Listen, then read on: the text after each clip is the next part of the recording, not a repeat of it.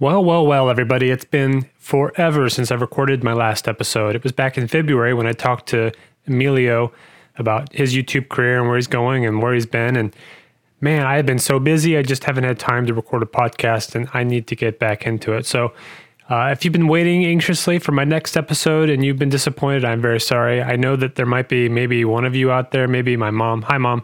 But here I'm back, and today I want to talk about shooting weddings or shooting films with the new Nikon Mirrorless Z6.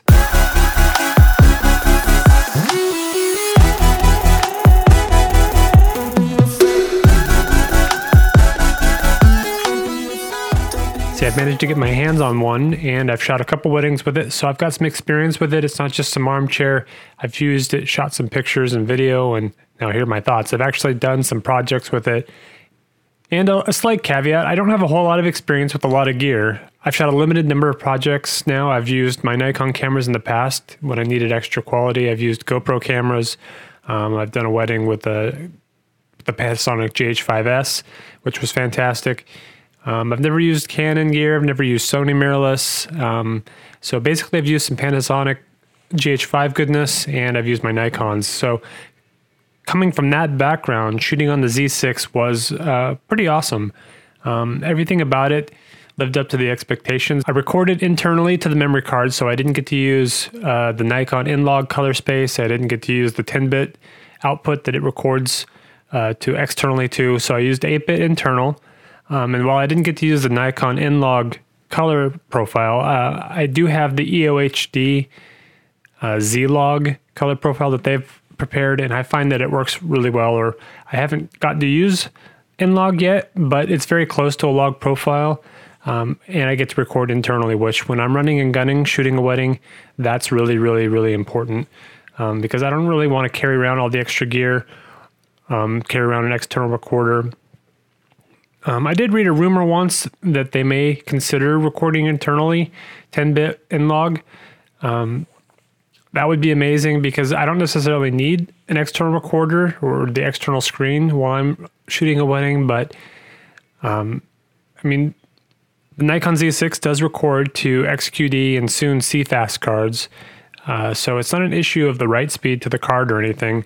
The drive can definitely handle shooting or recording 10-bit video.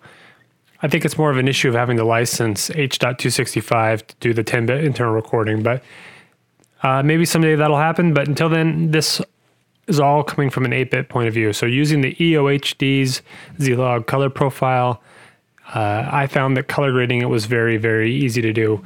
So long as I set the color temperature correctly in the beginning, it was very easy to color correct to get pleasing skin tones in the end. I can apply LUTs that I've used in other projects well. They're easy to apply.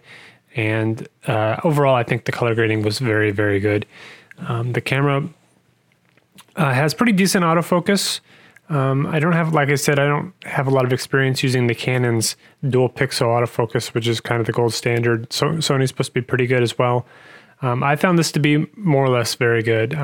As long as it could see a face, it usually tracked really well. I adjusted the speed of the autofocus so that it would transition quickly.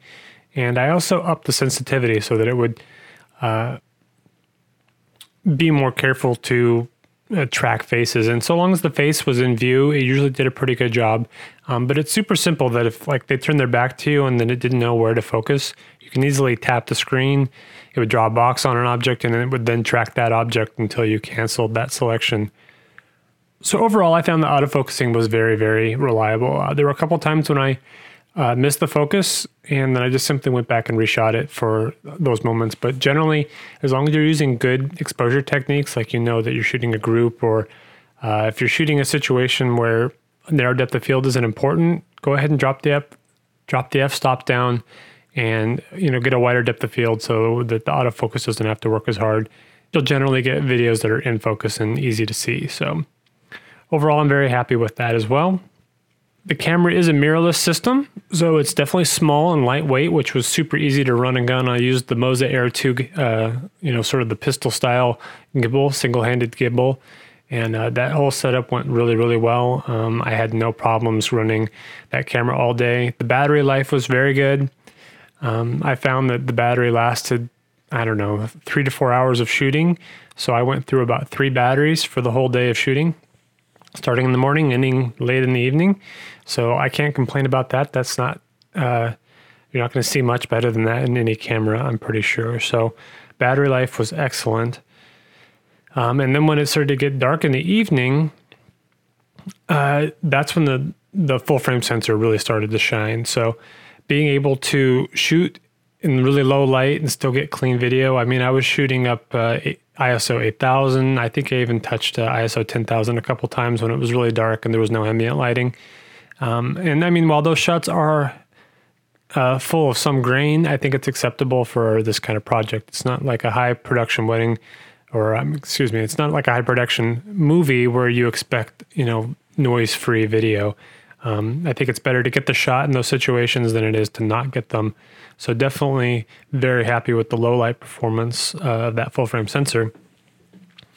And along those same notes, I have a D500, and whenever I drop it down into the 4K video recording mode, it crops into even smaller than the DX sensor, where this is a full frame and you shoot 4K and it does not crop at all. You get to use the full frame, which is fantastic. It's very nice to be able to just, you don't have to think about your focal length conversions. You just run it at the focal length that you've got, and that's it. And it's just really nice not having to worry about it. So it's very handy when you're shooting wide that you get that full frame. You're using the whole entire lens, its capability. So in that regard, that's really amazing. And so I often was shooting 1080 because the final product that I deliver for these weddings is 1080p. So I would use 4K if I was going to catch anything where people were talking. I would shoot 4K, 24 frames per second for any time I was just recording dialogue.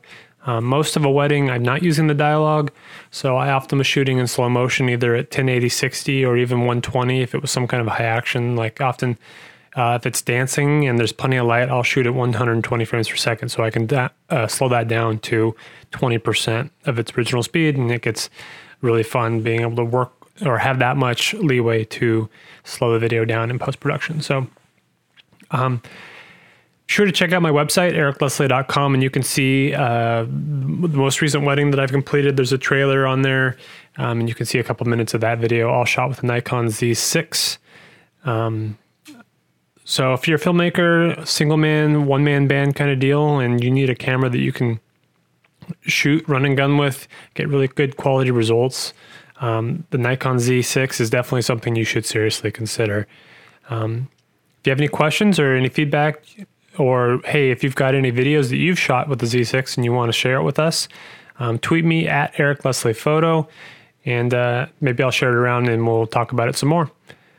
Until the next time, guys, we'll catch you later.